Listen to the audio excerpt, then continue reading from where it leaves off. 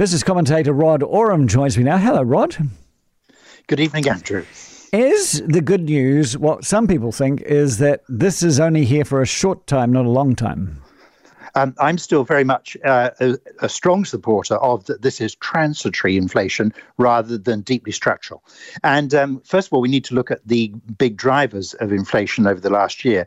1/3 of that was purchases of new houses, not rents. And so that was 18% up, those prices.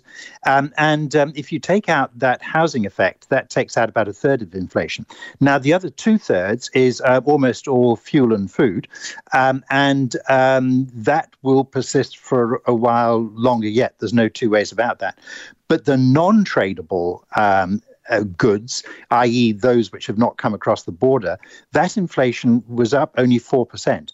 And again, the economists are divided on the outlook. Some are expecting, looking at trends here and around the world, to these prices to start easing off later on in the year. Others think it's a bit further down the road. But again, I'm in the sooner rather than later camp for a lot of those increases. I pointed out a lot of this on the day that, as you quite rightly say, housing, fuel and food, and the fuel we can't control, but we did a little bit with the excise drop. But housing and food, that's within our control. And there's more, as you quite rightly say. So that's sort of ruined the government's narrative that, it's all the war and supply chains' fault that we're having all this inflation. We've imported it from overseas, which made me think, gosh, it's actually within our control. We might actually get on top of it.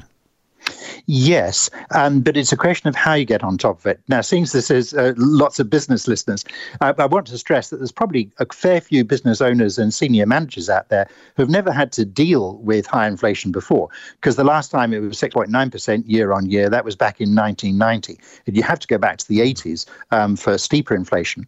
And so it'd be worth those people asking some old timers, how did you innovate to cope with high inflation? How did you make sure that when you paid people more, because that's where wages were going, you made sure you were training people? So in other words, how are you making your business better under the pressure of inflation? And I think that's a really important message that I've certainly been living by, because I'm old enough to have started the journalism business back in the mid 1970s. So I've been through really eye-watering inflation in the past, which was deeply structural. But these days, thanks to the internet and online trading and delivery and all of those other things, there's huge price discovery and an ability to really chip away at prices of things. There isn't the rigidity in the system that would take us back to 1990 or further back to higher inflation. That's what I'm pinning my hopes on.